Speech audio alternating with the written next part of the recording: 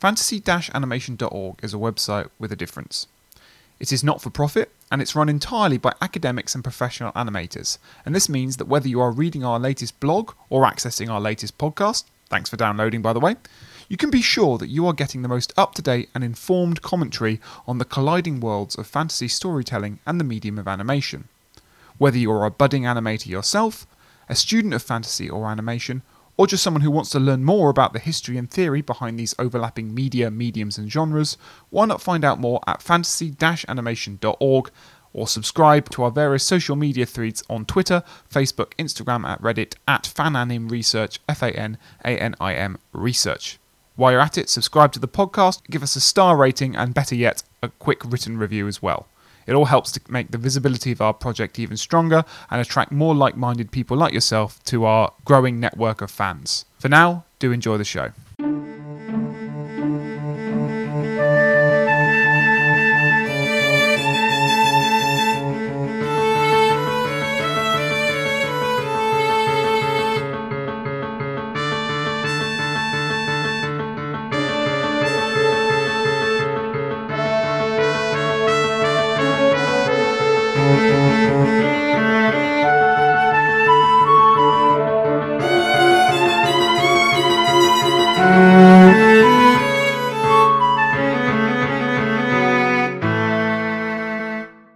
Hi listeners and welcome to the latest episode of the Fantasy Animation Podcast with me, Chris Holliday. And me, Alex Sargent. So we're back with anime, we're back with Studio Ghibli. So Studio, we've done a couple of films already with a variety of different guests from a variety of different perspectives. This week, for this episode, we're looking at Spirited Away. So Miyazaki, Hayao Miyazaki's 2001 fantasy that sort of engages a lot with, I wrote down in my notes, gluttony, cleanliness, sentience, anthropomorphism. You know, obviously, I'm always talking about anthropomorphism, as and you know. Giant babies. And giant babies, animals doing things human-like, transformation, metamorphosis. So Spirited Away, I feel like, is one of Ghibli's, if not Ghibli's, sort of flagship movies. Perhaps it's surprising that it's taken us so long to do it. So that's where I'm coming. Is it Miyazaki's magnum opus? There's a question to sort of. Our guest to be announced is nodding. He's nodding vigorously. So yes. So we'll talk about that. So yeah, I've got a few notes on kind of family and I suppose femininity in relation to issues of transformation and so forth. Alex, is this a fantasy at all? Or? Yep, we're fine. We're fine this week. Don't have to justify that. I'm very interested to talk about the various kind of melting pot of influences in this movie, from folklore to Western kind of fantasy literature. There's plenty to unpack. So yes. Let's do it. Yes. So we're delighted. I sort of teased her presence earlier on. We're delighted to welcome to the podcast Susan Napier, who is Goldthwaite Professor of Rhetoric, International Literary and Cultural Studies at Tufts University. Now, we're thrilled to have Susan on for so many reasons. First of all, eminent scholar in the field of Japanese anime, someone who I'm always directing my students to. Work has sort of culminated, I think, recently in the publication of Miyazaki World, A Life in Art. So we're sort of thrilled, I think, to grab you as you are moving between countries onto things and squeezing us in. The second reason is that Susan is also part of the Fantasy Animation story. So back when we put the book together about 4 years ago, something like that, Susan wrote a wonderful chapter on Japanese animated fantasy cinema of the 80s and 90s, kind of looking at it through the lens of traditional folklore and thinking through fantasy animation in relation to Japan and Japanese culture. So thank you so much, as I said, not just for being on the podcast and for being part of the fantasy animation story, but for squeezing us in as part of your travels. Thank you for inviting me. So, as I said, we're thrilled to have you on, and we were thinking about essentially the films that we could do, the films that we had done, and we had a couple of email back and forths about what we might do for this special episode. And I know that you're in town to watch, or that you will have seen already, the production of My Neighbor Totoro at the Barbican. But we sort of had a few emails back and forth, as I said, and we settled on Spirited Away, or you suggested that Spirited Away was the one that you really wanted to do. So why Spirited Away? And I suppose I'd also be interested in terms of where it sort of sits within your work as well. Why is it a film that you're perhaps drawn to, or one that perhaps bears out some of the things that you're interested in researching? Wow. I have to say, as I said, I was just teaching Spirited Away for, I don't know, maybe the 15th, 16th, 17th Oh, really? time last Thursday. And I realized when I was teaching it, again, having done it many times before, how much I love this film. But it's also becoming harder for me to teach it because I've probably written more on Spirited Away than I have on almost any other film, really. And I think it's because it's just so chock-block full of so many interesting elements and beautiful, fascinating, crazy, eerie, bizarre, grotesque, political, sounds about right. Yeah. I mean, yeah, it's just amazing, and it's also just such a trip to see this film. I mean, it's even in Miyazaki's work, which has never shied away from being kind of conventional and boring, or rather has always shied away from being conventional and boring. Yeah. It's a very really powerfully dreamlike, almost in some ways boundary-crossing work, I would say. I mean, I still come back to it and think, really? That's really interesting. That person is really, that creature is really vomiting. Wow. Yes. A lot. Yeah, a lot. Well, actually, when we watched it, Alex and I have seen it before, and we watched it for this podcast, and you said, Alex, that you sort of got a lot out of it this time, or perhaps more. I've seen it about 4 or 5 times, Wow. and Yeah. I always find it a mesmerising but quite kind of kaleidoscopic, almost fractal experience. Like it's not a film that I find very cohesive, and that might be its strength, right? And it's not necessarily trying for that. But this time, I did find it kind of not so much it came together and I solved the mystery, because I suspect it's a film, like you say, that you could watch again and again and again and find a different way of viewing it. But I found a really rich experience this time, so I was very pleased to revisit it. Oh, I'm really glad you say that. It's interesting, since you're a fantasy podcast as well. One thing I was thinking about this week was Portal fantasy. And, you've got him going already. I mean, Spirited Away is the ultimate Portal fantasy. Yeah. And of course it does have, it certainly has been inspired by Alice in Wonderland, which of course is another one of Alice going down the rabbit hole. But in Spirited Away, there are, I think, at least 3 portals that they go through. And each one is to a different world. So to get back to your point about whether it's cohesive, I do totally get that. It does seem, there are things that seem a little untoward, or you're surprised, which I think is, again, one of the powers of the film. It's not conventionally plotted in certain ways. But the portals are, first, this is a young girl going with her parents. They're moving to a new house, new town. She's not thrilled at all. No. And one of the other pleasures of the film is seeing how very realistic this young girl, Chihiro, is. She's, sullen and sulky and really quite a brat. And then the father, who is clearly seen as a bit of sort of someone who always likes to have his way, decides they're going to take a shortcut. And of course, what happens in shortcuts, especially in fantasies, they get lost. Particularly through the woods, always yes, a bad idea. Always a bad idea. Got to watch out for those woods. Yeah. So they go through the woods, and then they enter. They stop right in front of this strange tunnel-like building, and I mean, classic fantasy portal stuff. Yep. And they go through, and I hadn't realized until this last year how extraordinary that tunnel-like place is. It's called the Waiting Room, and it's beautifully animated, or in a way, there's very little movement in it. It's just the colors and light is extraordinary, because it looks like a kind of an old European train waiting room with sort of slants of light coming through. I think there may be a bench. There's a water fountain, that sort of plonking very, very occasionally. I mean, on this waiting room / tunnel, which has also got a clock tower on it, there are 2 clocks, and they're telling different times. Yeah. So you're immediately in this liminal world where you've crossed a boundary into something strange.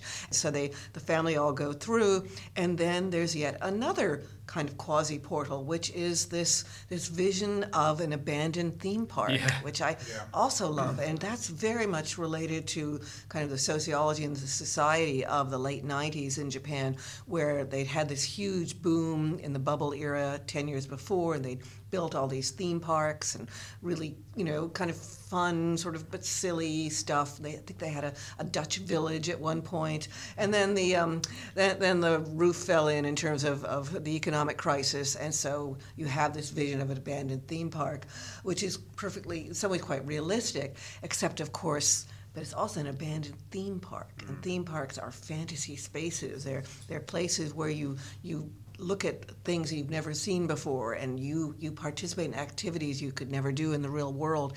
But this is abandoned, so there's a sense of melancholy and strangeness that sweeps the theme park. And again, they're kind of wandering through, and the parents are fine with it, but again, they're sort of going deeper and deeper. And again, Chihiro, the child, is saying, "No, this is boring.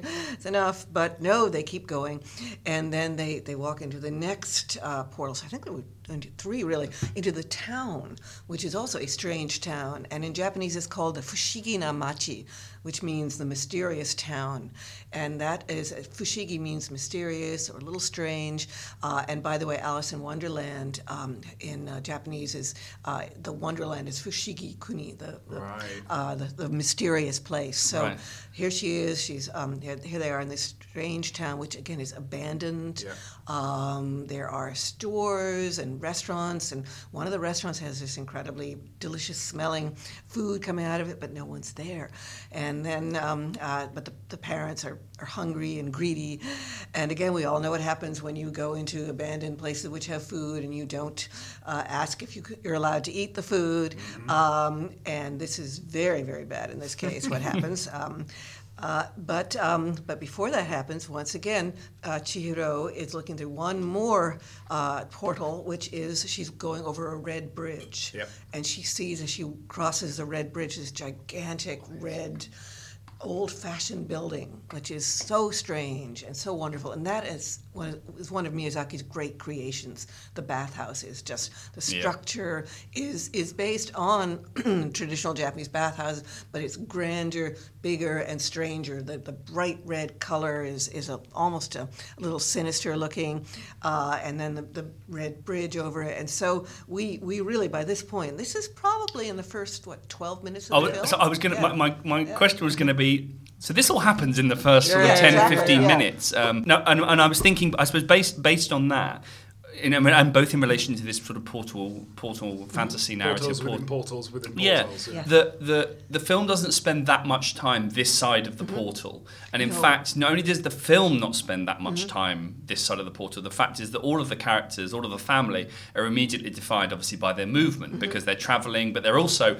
untethered to a place because they are moving to a place from somewhere else. Right. They're just the only sort of jeopardy or stakes at that point is we just need to get there before the movers.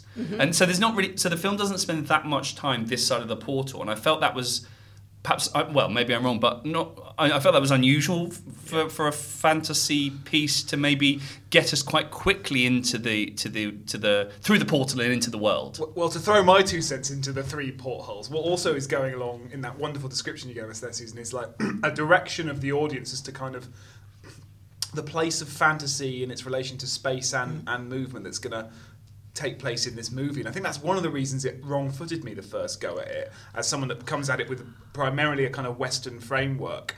What we get is a kind of porthole, and usually, certainly within the Western kind of literary imagination, right, a porthole is a journey into an adventure, into movement. You know, Alice goes from sitting on a riverbank to travelling through Wonderland. Dorothy goes, travels over there and then has to move all around the Oz, learning where it is, mapping all the space. But very interestingly, what we get in this is actually with that gesture of the theme park as well. And I think you could also throw in there, the evocation of kind of Disneyland, right, in that, and the idea of like an imagined space that's been de-animated. Well, it's been de-enchanted as well, because it's been turned into a vehicle for consumerist consumption, right? It's only fantastical in the consumerist sense of the word, right? Yeah. So this abandoned wreck. Then you go into the bathhouse, and the bathhouse is so unlike these kind of magical spaces, because actually all the movement is coming to and from it, isn't it? They are this static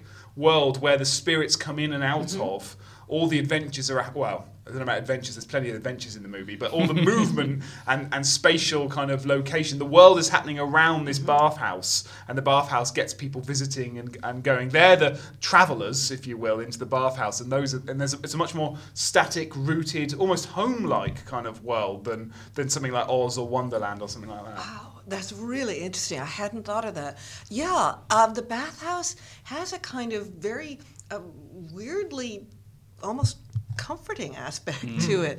I mean, it is a bathhouse, so you'll know it's going to be warm and clean, and it's a place where people are taken care of. The gods who come in are and as you say, there's a lot of traveling back and forth, constant movement. And some of the most beautiful scenes are the gods going over the bridge. I mean, that's incredible.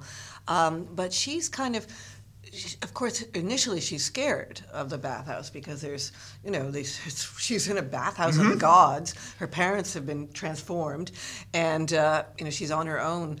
And yet there's kindness there. A couple of times, people sort of go out of their way. Several times, people go out of their way to be nice to her, or creatures go out of their way to be nice to her.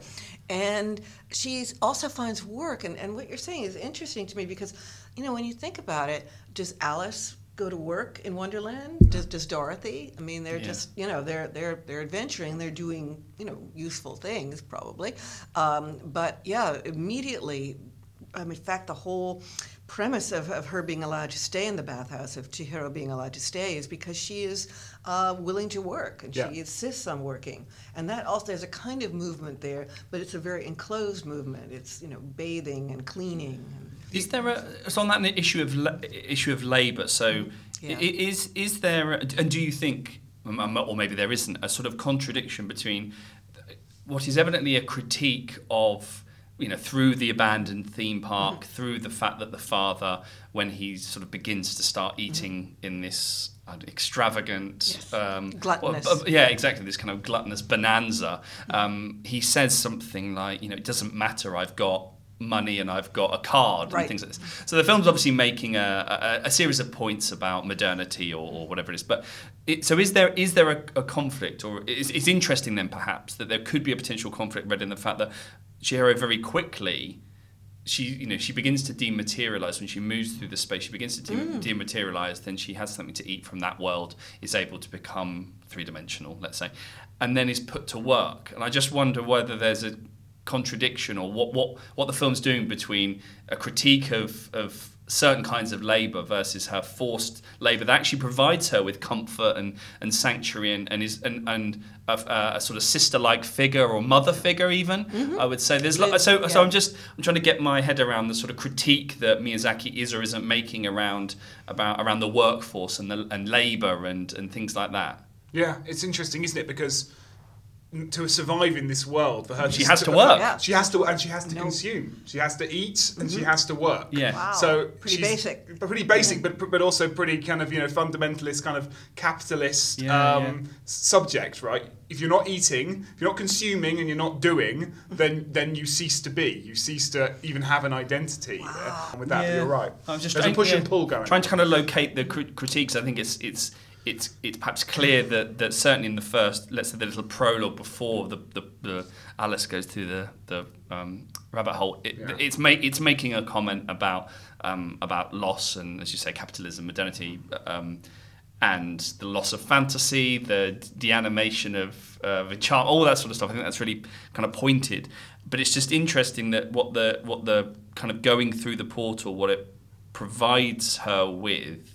And I just was trying to get a sense of whether it's too easy to just kind of say that the film is critiquing these things, or actually it's sort of, I don't know, it's just kind of what the film is still working within those structures, essentially. There actually is a very good, and I will look it up, a very good article on capitalist labor in Spirited Away. You may be familiar with it, but I'm blanking on who wrote it. But the woman talks about the gods as kind of the surplus of capitalism, because the idea is these are gods who at least in Miyazaki's eyes, need refreshment. They probably are gods who are no longer really working that much because they're no longer part of modern Japan. So there's definitely an issue there. So they're kind of reminders, or they're leftover remainders. The surplus. The gods themselves, we see them really in huge variety, and I think that is, perhaps you could say it has a folkloric tradition in that Japan and Japanese culture is full of gods and demons and deities, and it's just incredibly creative that way. But Spirited Away, for example, is kind of based on a very old tradition of the no-face, although usually it's particularly seen as a no-faced woman. And it's often you meet a woman in a field and you're a farmer and for some reason you go and strike up a conversation in the middle of the night with a woman you meet in the field, which is not a good idea. And then she turns to you and you realize that she has no face. Right. So that certainly is probably drawn from there. But No Face himself or itself is really pretty much unique to Miyazaki. There may be one earlier version in a Rumiko Takahashi anime series, but this idea of this empty, black-robed, white-faced god with a gigantic maw, that huge teeth, is absolutely Miyazaki. And but to go back to this earlier point about what's going on with political critiques, I think there is a sense of Miyazaki is very aware of Japanese society at the point that he's creating Spirited Away. And one thing he is concerned about is a loss of meaningful activities in life for especially young people. And you probably know this, but he deliberately created Spirited Away, at least part of his reason was because he, one of his staff had a young daughter of 10 Miyazaki observed her with her friends, and they just seemed like they were doing nothing. They weren't going and playing. They were probably, this was before cell phones, but they were probably just, hanging out, playing games or something, video games or something. And so he absolutely deliberately created Spirited Away to kind of, as a vision of a galvanized young girl who is, originally lying in the back of the car doing nothing, and then we see her becoming more and more active to get to your point. But I think that there, in a very basic way, he is really privileging labor and manual labor to quite a high degree, because there is this, she has to get a job, and the job is very basic stuff. I mean, at one point you do see her and the other sort of female creatures at the bathhouse cleaning, and it's a great scene. They're cleaning the floor all together in a row, and Chihiro's not very good at this, but she kind of manages to catch up. And so there is a sense of the activity, purposeful activity, that is making a difference. So I think that there is a rather strong, I don't usually think of Miyazaki as terribly didactic, but I do think a little bit here he is kind of pushing the work ethic very, very intensely. So what does that mean then? And it seems like I'm jumping ahead to the end of the film, but I think it connects to the issue of the portal fantasy again, in that I know that Alex, when we've had conversations about The Wizard of Oz, the sort of return back from Oz to... Thank you for mentioning it. We have to mention it in every podcast. So well done. There's no place like home. And so, given this, the didacticism that you're describing, Susan, I'm just wondering how the audience then feels when Chihiro then comes back into a world that is clearly not as exciting, and we don't know why the families move necessarily. And with Portal Quest, I don't know, is it the case of the return is a joyful moment, or a return is we're now back to some kind of normality, or is this film doing something different even with that trope by almost downplaying? I always said to Alex when we watched it that when she comes back through the portal, the film doesn't spend that much time, and then it ends. Almost as if I was not really interested in the topping and tailing of the narrative. But they never are they? I mean, I'm sure you've got some thoughts on the movie, but like just as a general genre point, right? There's like 6 sentences in Alice in Wonderland that constitute the beginning and the end, right? It's like Alice is sitting on it's like a paragraph, and then she falls asleep, and then she wakes up, and it's over. I think a lot of fantasy movies have what I call they're a bit like 50s melodramas. They just set up this kind of like completely irreconcilable kind of problem, and then they don't really know how to solve bit, so they just get the kind of and they wake up. There's no place like home. You know, scene. the Pevensey children come out of Narnia, and it's still World War II, and they're still children, and they were just kings and queens. But hey, let's go down for dinner, and that's sort of how it. Right. There's this sort of. I find the endings of fantasy very interesting, particularly these kind of portal quest structures. It's almost like the author's deliberately kind of allowing that to kind of sit on an ironic gaze. I don't know if you would agree with that with Miyazaki, though. I do want to talk about that. Can I just go back for a minute to the whole interest of labor? Yeah. One thing about this article is that the article sort of makes it sound as if Ghibli is actually there is certainly an idea that perhaps that the bathhouse is Ghibli. It's a metaphor for Ghibli. Yes, and actually Miyazaki is Kamaji, the guy down at the bottom in the basement who has his 8 arms and is basically without me this place would fall apart. Don't get to thank him. Never get to thank you. Yeah. And so he's so there is this idea that there are these people being exploited. Some of the staff seems to want to go away. Lynn, the friend of Chihiro, is saying, "Gee, I'm going to get out of here someday." And my students always pick up on this, and they love it, and they bring in sort of basic Marxist theory into it. But I had one student point out it's still an incredibly lively, appealing place, and you really, it's not like an oppressive mill. It's quite interesting. Spirited Away is partly inspired by I think it's a German fantasy, originally from the 14th century, called I think it's almost like the Satanic Mill. Right. Not quite, but it's close to that. And it's in English, it's called Krabat. I don't know if either of you have heard of it. No, it's very interesting. It's about a mill where people are forced to work, and it's very dark, and the person who heads it is clearly demonic. Very generally satanic. And so again, Miyazaki's taking from all these different things. So you could see he could have gone into a darker direction with Yubaba, the head witch, being really exploitative and horrible. But no, I mean, he makes it into, and that's why I think it could be Ghibli, because it's that kind of place that you work hard, you have these annoying people on over you, yelling at you to do stuff. And yet there is this sense of creativity and excitement that goes on. Now, back to the portal theory and the end. This is really important because I really think that this is where, and it's very interesting what you said about the Pevensies, and because you're quite right, they do just kind of come back and go on.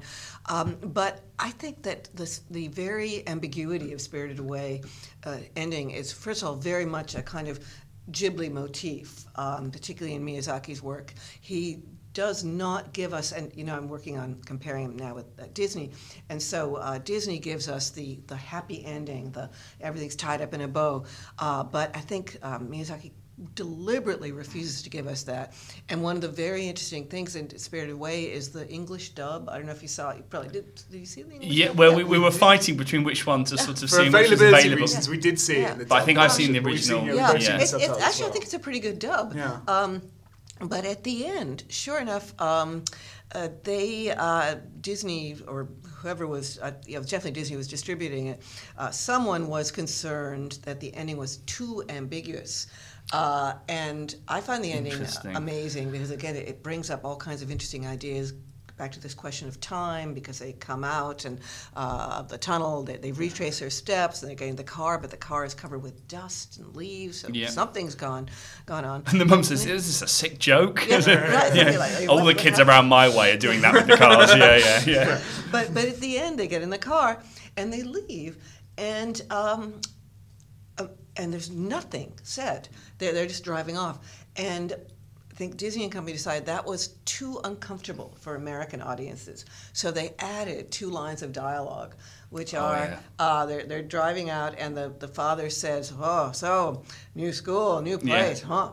And Chihiro says, "I think I can handle it." Yeah. I'll be fine. Yeah. Interesting. And it's interesting because the Japanese, sort of the audience in Japan would not have worried about that. No, they would think, well, she's had this amazing experience, and Zeniba, the other old witch, says that you will remember that this will stay in your memory, maybe not overtly, but as a psychiatrist friend of mine said, that's the thing about memories, that these experiences will stay with you, and you will access them either subconsciously or at some level. So what she experienced, she may not remember consciously, but she has done this. She has grown. She has changed in a way that will stay with her. So I think that Miyazaki sort of is assuming that we'll figure that out. But just in case, for the American audience, because we in America we like our endings clear, it's going to be okay. Yeah. But you're right about the lack of definite endings. Now you're making me think. Well, they try. It's that's why I compare them to the 50s melodramas. Is that they definitely end, but they don't feel feel the ending never feels satisfying. I think there is just a problem with fantasy and endings. In the whole kind of ethos, aesthetic pleasure of fantasy is in creation and expansion and opening things up. That it's just very difficult to work out how you end a story.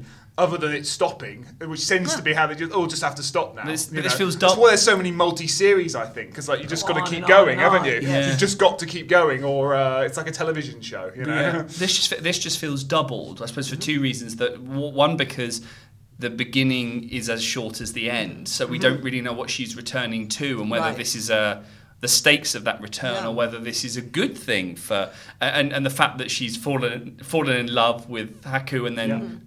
That's I'll see you again, but I don't, and so I haven't kind of quite got my head around that. But also I was interested. I hadn't really thought that given when Disney start to distribute Ghibli or get involved, I suppose in that process.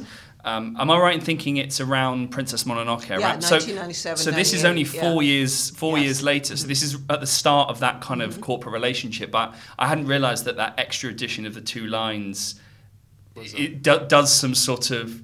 Is that enough for you to try and wrap it up? But okay, we need to explain this. Yeah. I don't really kind of thought because it's done against a black screen, isn't it? When the car sort of drives away, and Haku says to Chihiro, "Don't look back. Whatever you do, don't look back." And you have one shot of the car driving away. That you're not sure whether it's a point of view of her, but the car's driving away from the tunnel, and you think, I think she is looking back there, and you have have all these leaves kind of flying through, and then the camera reverts, and we follow the car, and then it kind of fades to black, and then you have these extra two sentences. So I felt there was loads going on, and again, just kind of 2 minutes at the end. Cool. But yeah, I can't quite remember that now that you mention it. Yeah, I think the idea of the point of view shot. I mean, is it Haku's looking at it? Because that would be very cool. I like. Or even that. Chihiro looking back at the portal and driving as she drives away, just to give it a little bit of. She is sort of mourning for that place because it's kind of a little bit unclear because her parents aren't presented in the best light. One, because they're transformed into pigs, and two, they're just not in the film. No. Yeah. So, and they only appear at the beginning and end. So it's, I don't know. There's obviously loads in this film that we could do. About this looking back and the kind of melancholy, because I'm thinking that is what childhood is about, isn't it? I mean, we don't remember exactly all the stuff that went into our childhood, or even we might remember some boy that we liked, who was really nice, and then he went away, or or you went away, and you kind of remember it, and I just feel like, wow, Miyazaki is really kind of onto something. All this amazing detailed things that happen to you that you are not necessarily going to be able to process consciously and talk about, but you'll have a sense of melancholy or nostalgia, which is actually very believable despite the incredible fantasy, extraordinary, fantastic framework of the film. Yeah, the way another way it invokes that in the ending. We've jumped to the end. We've done the beginning and the ending now. We will do the middle in a minute. Nothing happens in the middle. Dull. Yeah, exactly. They should put that on the poster. Dull. Susan Napier. Good beginning, good ending. No. Not sure about the middle. The other thing they evoke is this kind of a temporal fantastic, like in the kind of hesitation, ambiguity sense of the word. With the leaves. The other thing it's inviting you to think on a very literal level is it's that sense that no time has passed and yet a lot of time has passed, which again, film, fantasy narratives like Narnia do very well, Alice in Wonderland do very well. There's also a kind of, you're placed in that kind of sense, which is exactly what you're saying, that sense of childhood being both the longest and the shortest period of your life. Things feel much longer when you're a kid because you haven't got that sense of context. Ages. Summers were longer, weren't they? When's tea? Ages away. Yeah, exactly. So I think that's another nice way of doing it. But that's really interesting. There's an article by a Japanese scholar that I sometime last year, in which this person talks about apparently the time is very weird. Okay. In Spirited Away, it starts with the clock tower with two you were different saying, clocks, and then there's something about the moon, the phases of the moon, which are a little bit out of sync. So we really have no idea how long she does spend there. Which I mean, sure. again, I've only just started thinking about it, but Yes. I'm thinking more and more about time because can I mention? I think I told you that I was just finished reviewing a new translation of a Oh, yes, Miyazaki book. yes. You said in And your emails, yeah. it's kind of exciting. He wrote the book in 1983, and it's called Shuna no Tabi, or Shuna's Journey. And it's only just come out in English translation, and it's really a picture book. It's not even a manga. It's not even a graphic novel. It's prose narrative, and then these gorgeous pictures. But it starts with this opening lines, and they're sort of etched onto a vision of mountains, and then you see a kind of the mountains are going down, and you see in the sort of heart of there's a valley, and there's a village there, and it says. Let's see, I can't remember exactly, but something like, it was a long time ago, or maybe it was in the future. Nobody knows. But in a valley abandoned by time, there was a village. And I just thought, abandoned by time. That's very interesting. And I kind of wonder if in our world right now, the 21st century, in the postmodern world, we're feeling more and more abandoned by time because we have such an ambiguous future, and even our past is being kind of changed and corrected and altered, sort of all around us. And so maybe in a way, Spirited Away, this was before COVID and before, but by then climate change was already happening. You have a feeling that I mean, you asked about what's going to be coming afterwards. Maybe there is no after. Maybe there's just this present moment, this experience that she's going through. I mean, I wonder how people felt. The students felt when during COVID, when they were in lockdown. This feeling of just not having a future, and the past also seems to be not what it should have been.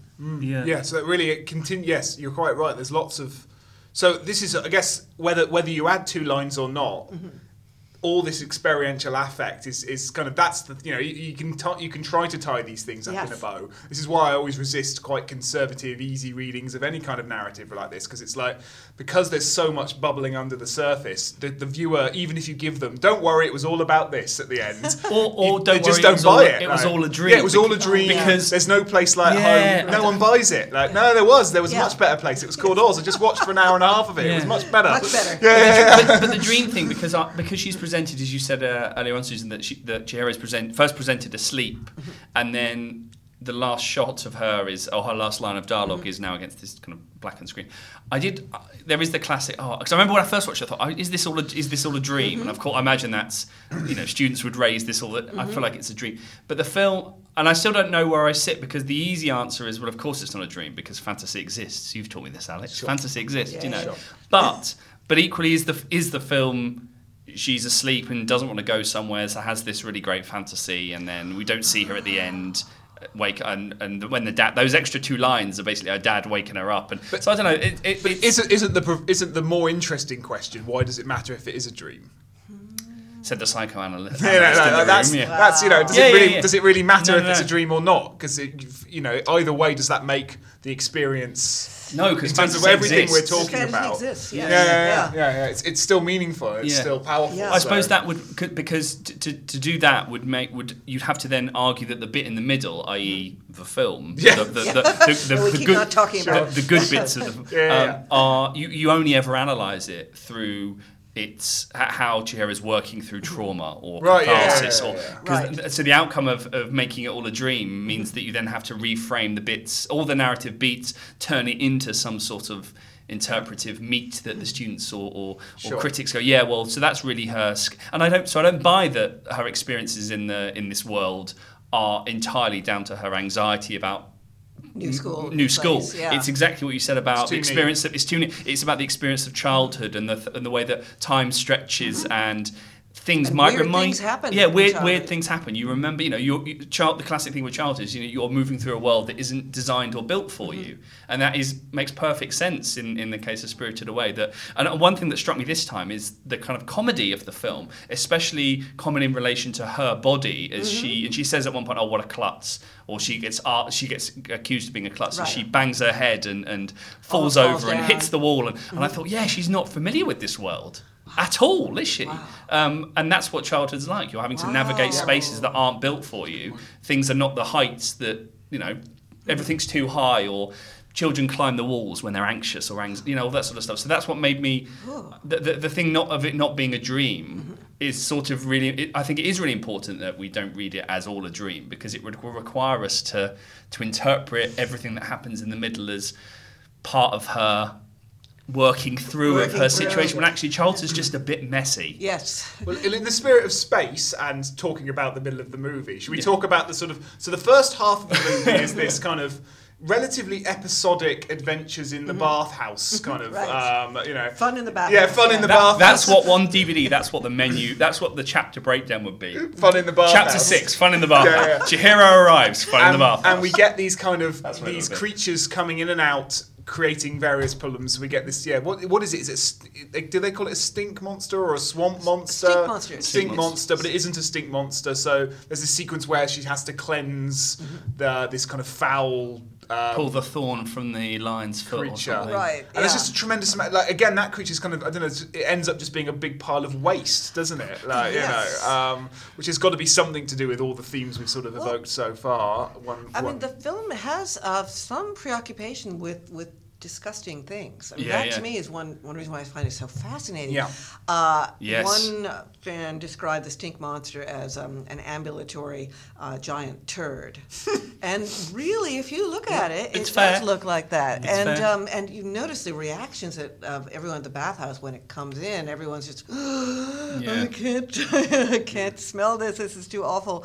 They said that about humans, though. They make Yeah. the same claim Yeah. of the human smell. If Oh, you, that's true. Yeah. Once good once she point. eats the food, they say that. Yeah, you'll kind of lose the smell. So I don't know. I don't know what I'm hadn't thought saying. that. No, I don't know what I'm that's saying good. with this, but it's a very but- sensorial place, maybe. But certainly that is sort of one of the things she is dealing with, and I don't want to go through she's working through trauma thing. Yeah, but yeah. she is dealing with disgusting things, and she's confronting them and really engaging with them. And could that also be childhood itself? 'Cause Yes, there I are think that's aspects right. of childhood that can be kind of gross, and Absolutely. so and he really brings this to the fore. I mean, it's a very unusual film. You don't often see children's films which you have giant, animated turds or whatever, or large faceless monsters vomiting everything, and yet this is something that is kind of nitty gritty and quite disturbing. In some ways. It is a disgusting world. Like even the little detail of the fact that there's the roasted newt. Yes, It's just mentioned. Yeah, Everyone gobble else it. behaves like it's this delicacy. Yes. And there's no. Nice. You don't Good even point. get Yeah. a lot of her like go. Ugh, like it's Yeah. just sort of there and like ironically engaged with this delicacy. I suppose the thing with disgust, I think the fact that this is animated as well, things that are disgusting animate really well. I can imagine having a lot of fun with things that are disgusting Yes. and so forth.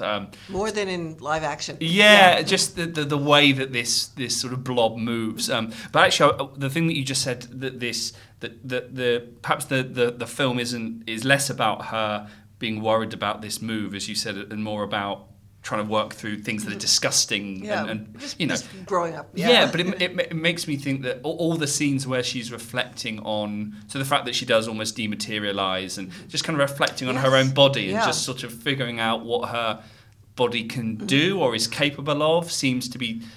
I just now read that in a different way based on what you said that she's working through. I don't want to say that she's working through a journey to adulthood or anything like that. She's navigating this sort of between childhood and adolescence. I actually have an article on this. As I said, I've written a lot on Spirited Away, on food in Spirited Away.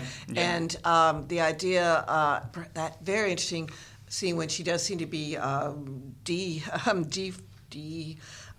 bodying. What do you call Oh it? yes. Dematerializing. Dematerializing. Thank you. And remember, it comes after she has seen her parents snarfle down food, and she's very clearly disgusted by them, as one can be disgusted often by one's parents' actions, especially at that age. But she's also, in a way, it may be also related to rejecting food. And then when she dematerializes, and I do mention this, is it possible some kind of evocation of anorexia? Yes. Interesting. And then later on, we have no face with the consuming and then the vomiting, which could be bulimic. But those are also both characteristic of modern society.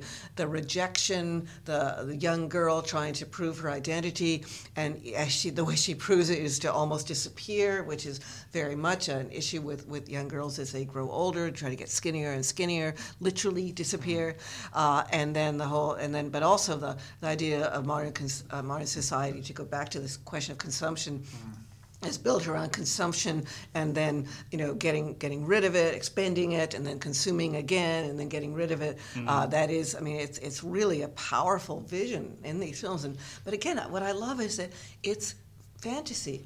I mean, if we, to be honest, if it were a realistic film about a young girl dealing with bodily issues, fine, that's okay.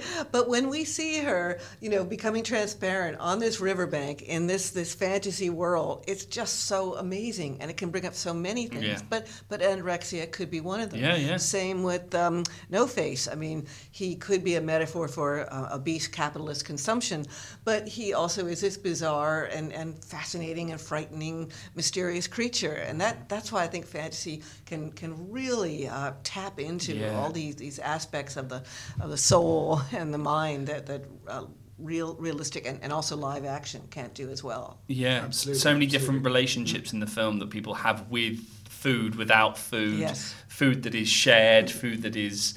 I've got this bun. I took this. Here you go, and just lots of little things. The role that sort of food is playing. Yeah. And I'll fetch you some breakfast. There's that with the stink monster scene, and then a lot of the familial ties are expressed through food, but then there also is a lot of threat. Food, isn't there? I was writing down all one of the things that's happening in this first hour is the classic Portal Quest is the rule building, and there's another kind of fun child.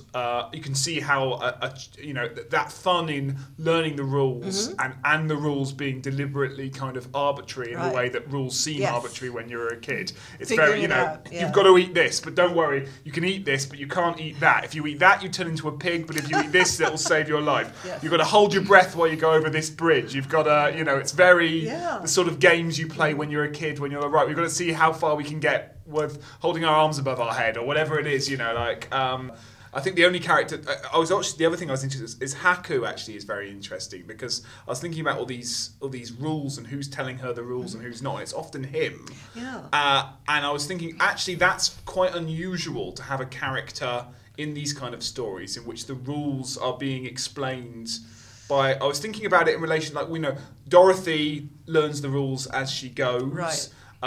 She thinks the wizard is going to explain all the rules when he gets there, and then turns out you're going to work out for yourself, kid. Too bad. Too bad. Alice, it's almost like the narration style of Alice in Wonderland is very didactic, and it kind of almost chastises Alice a lot. So almost she's made the butt of the jokes for not understanding these silly rules a lot. But there's no sense that she is having them explained to her either. Haku is often... Bit. Sorry, there's eat me, drink me. I mean, there are very... Sure, the world itself but almost, no one's doesn't really it? explaining them. No, you're right. You're right. You're right. The world almost just directs it, doesn't it? Eat me, drink me, and take the caterpillar this. Says, one side will get you taller, one side will get you smaller. Yes. Yeah. And there's an impatience with her for not and she'll go of what? Of the mushroom, why don't you know? Or like Humpty Dumpty exasperated her that she doesn't understand all the weird cryptics he's trying to say. But here Haku is slowly and methodically explaining these. So if anything, if there is an adult presence in terms of a guiding voice, Haku often answers as that. And how old is he? Yes. Meant to be Well, you know, he's the there's spirit of the river, Chris. He So is. he's older than Pretty all of old. us. Land, older than people itself. He's eternal. Do you know my favourite bit? My favourite bit of the film is the bit where they say goodbye on the, and he says, you know, I'll see you again or something, and they hold hands and then they break hands, and the film doesn't cut, and there's like an extra the shot holds for an extra 2 or 3 seconds on the space where their hands were. Really? And I was thinking, because you know, a lot of Miyazaki films have that kind of the Ozu style pillow shots, you know, exactly. these in between where you're just watching nature unfold, or you're seeing every day, but in a new. And I really liked that, because I thought, oh, they really are not going to, or I wasn't optimistic that they would meet again, but I thought their relationship was really intriguing, and him being very much of that world and eternal, and you will see he says at the start, you will see your parents again, but come with me. And their relationship I thought was really intriguing, given that he also, spoiler alert, is, you know, metamorphosing at every turn. Right. You know, that's really cool. Something you said made me think about this idea of the river and eternal. Oh, yes. Because one of the interesting aspects is that he is presented as kind at the beginning, but then do you remember he seems to be a little bit standoffish to her? Yeah. And she asks Lynn, the woman who's sort of taken over her kind of mentor role, and she says, well, are there 2 Hakus? And Lynn says, no, one is more than enough. So all of a sudden you think, oh, you know, maybe he's not great. But as I think my students and people have pointed out, is that, you know, that is true of people. Sometimes they do change. They are, you know, not always perfect. Sometimes you get tired or crabby, or you have to go on a mission from Yubaba.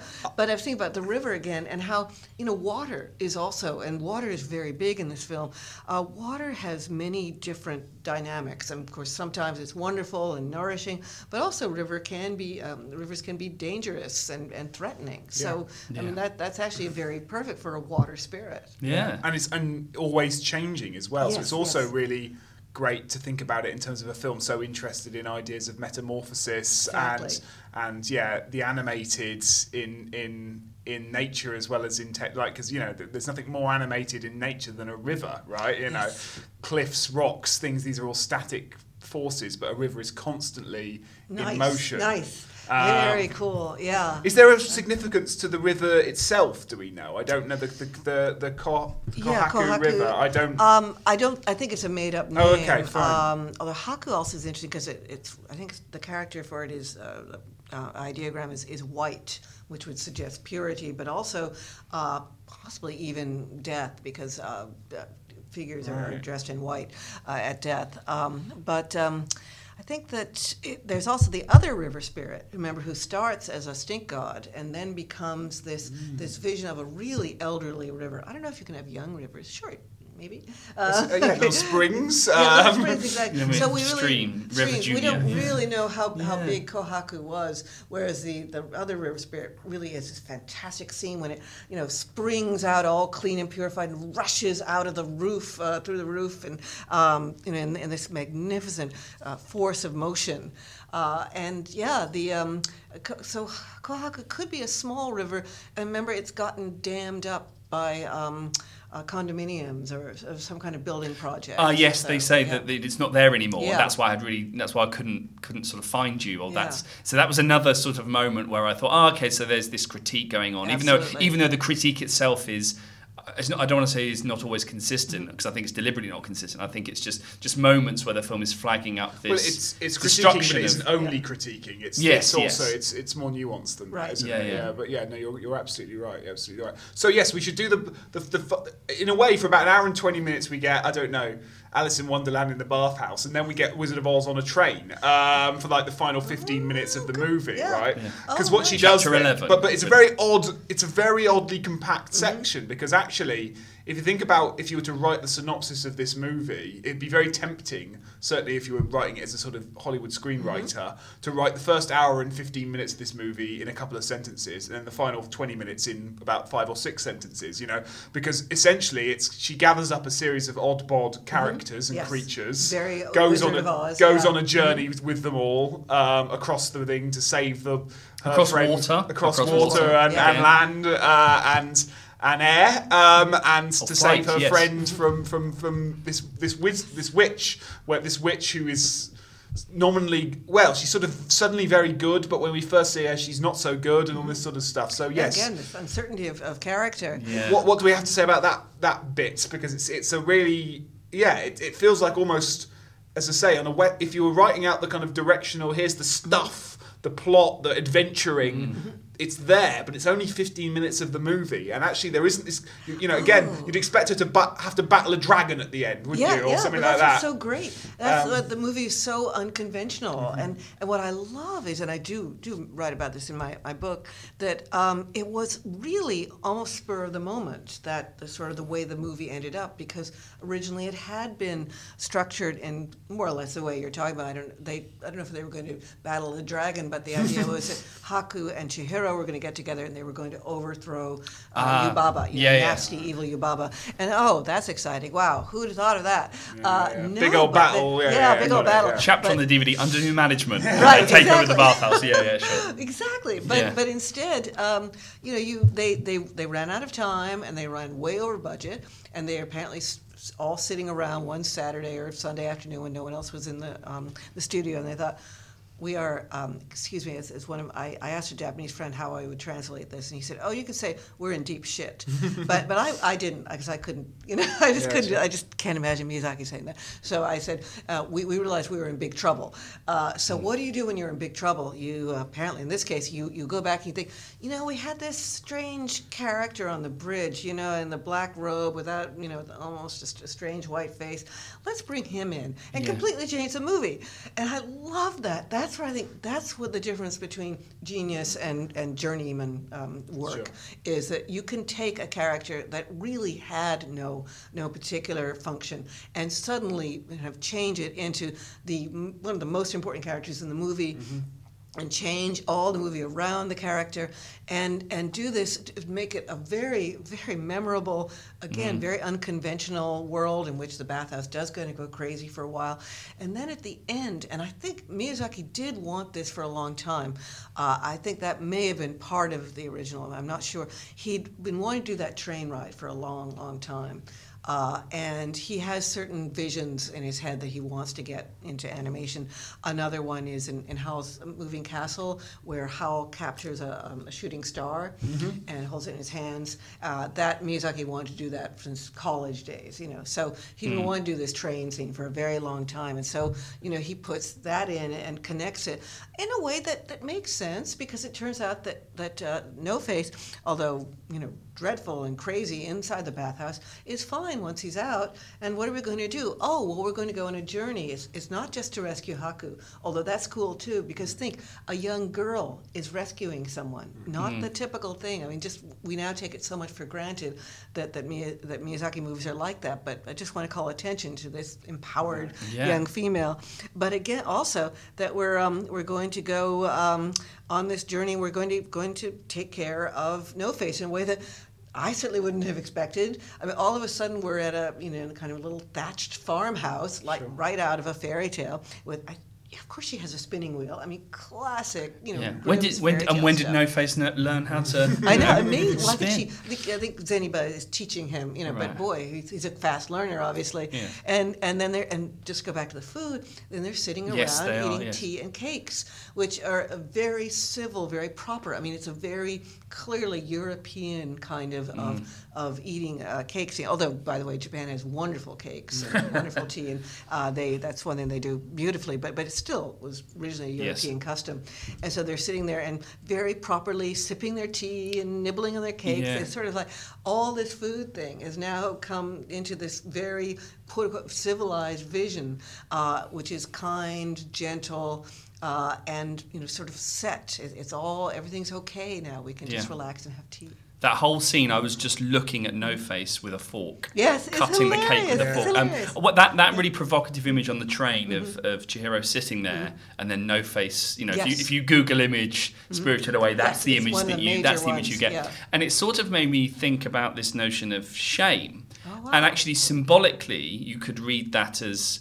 I just wonder whether No Face is sort of attached to her as some form of emotion, some form of shame, or some form of because even I think Lynn says, did you let Did you let? Oh my gosh, that's really interesting. Did you let No Face in? I did. Yeah. Like, don't let. So the way that they're sitting together on the train seems very sort of literally the thing that one cannot get rid of. I don't want to say depression or anxiety. That's awesome, Chris. I never thought It's like about the black that. dog or whatever. Yeah, but just something. That, and you know what? Yeah. When we after with that tea sequence, when they all leave, it's okay. No Face, you might as well just stay with me. Like, No Face doesn't partake in the second bit of the journey, the return journey. So I was just thinking that, and it only just comes from that image on the train and the framing of it. Yes. Front on, where they're sitting like this, and it's just this, human and spirit. But it just seemed that it was a looming. Wow. I don't know, something that was hanging over her, because the character No Face appears when she does. I don't know, it just seemed,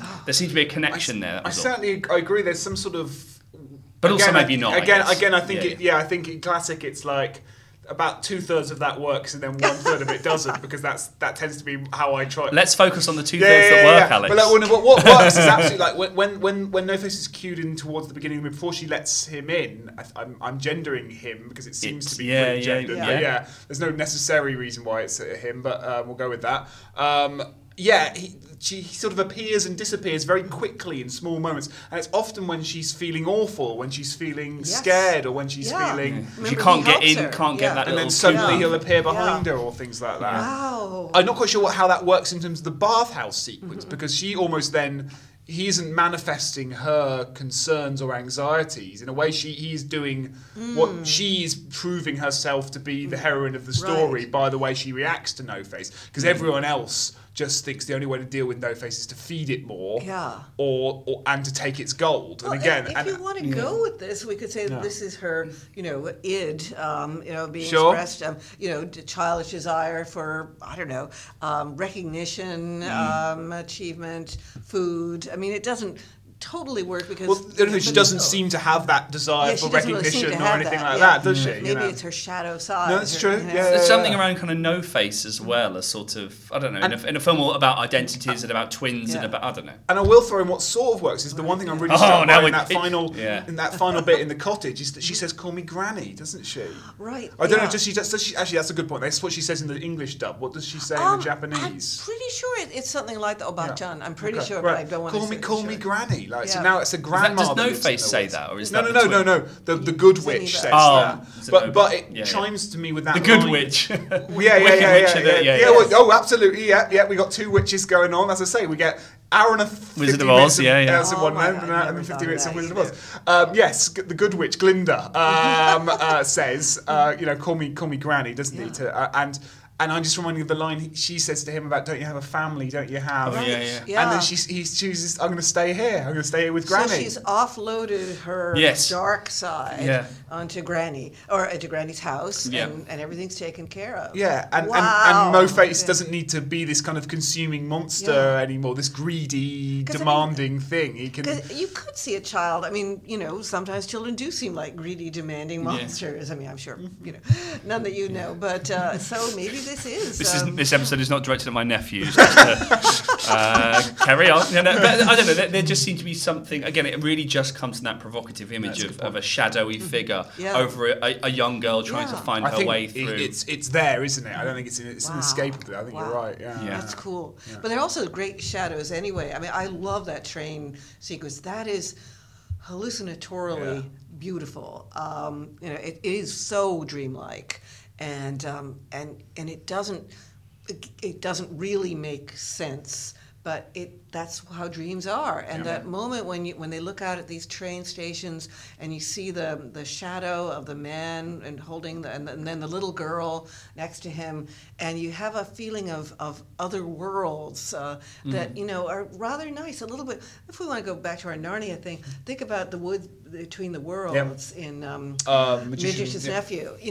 Maybe there are other worlds out there. Maybe we could go back to this the bathhouse and go in a different direction and find other places. I mean, I should suggest that to Miyazaki in case he's looking for work. I think in a way that's because I think the bathhouse almost is the wood between the worlds as well, right? Because it's all these gods and creatures from all these worlds of this world of fantasy is coming into and then leaving again at the end of it. Coming and going, and the world has water too, Major. Sure. Yeah. All the pool. Wow. Yeah, absolutely. We are running out of time. Is there anything we need to very quickly say about the animation? Because we haven't spoken a lot about it. No, we're fine. It could have been live action. Yeah. Animation lends nothing to this story. I was interested. We'll cut that out. No, I suppose there were moments where there were a couple of shots that stood out. It was often when characters were running through fields, and you get these quite. I don't know, this bombardment of foliage, and it looked like it was digitally composed in the way that some of the space. Think it was, and same again with that sort of point of view, quasi point of view shot potentially at the very, very end of the film. Obviously, there's loads of stuff written about Miyazaki's relationship to digital technology versus cell animation, so we don't need to kind of rehearse that there. But I think the disgust and the disgusting elements of the film, as I said earlier, lend themselves really well to animation. And actually, watching this film, I thought I'd sort of forgotten that obviously all animation is silent because cells don't make a noise, and unless you're on my laptop, computers don't make crazy noises. But the sound design in the movie I was really struck by this time, which kind of made me think about the animation, thinking about how silent the film would have been produced in terms of the sound effects. And even, I think it's the little frog in the jacket that's sort of making the footsteps on the... Yes, pitter-patter, pitter-patter. Before that creature meets No Face, gets the gold, and then is ultimately swallowed. I thought the sound design in the movie was incredible. Obviously, there's lots of stuff around animation, and sounds are different, kind of hyper-realist sound registers, going back to divisions between Disney and Warner Brothers, different sound design styles, cacophonic versus sort of symphonic, different ways of using sound. So I was really struck just by the sound design in the film this time. Maybe it's because we had it on a big screen and had it loud. Oh, nice. But there we go. Yeah. Wonderful. The only thing I finally had for the animated status of it that I was thinking about this time is there's lots of made about the fact that she's human, that she's this human character, and yet there are quite a lot of characters that in another fantasy, like there are a lot of characters that could be humans.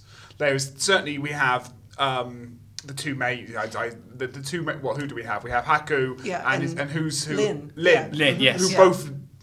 Look humanoid enough. She's actually a leech, apparently. Right, yeah. Or a slug or something. Right, okay, yeah. And then we have like the kind of, the minions in the bathhouse, although very caricatured and exaggerated and large heads and large faces, still in another, depending on the stylization, could also be humans in a different animated movie. So it just made me think, if this was, if not a stupid question to ask, if this was live action. If it was live action, it would be a completely different movie. But if you were to watch a live action version of it, it's that kind of liminal idea of creatures looking like humans but not being humans, and her being a human but it not always being clear what the distinction between those are. If she could fall in love with a river spirit. Exactly, exactly. Who also turns into a dragon at night, it would seem. That isn't there, and that's it's back to what you say on the podcast quite a lot, Chris, about kind of, a drawing is always one step removed from what it is, right? It's always a representation. Yeah, always rhetorical. It's always rhetorical. That's it. It's always rhetorical. Yeah. There is a rhetoric of humanness being engaged with by the way that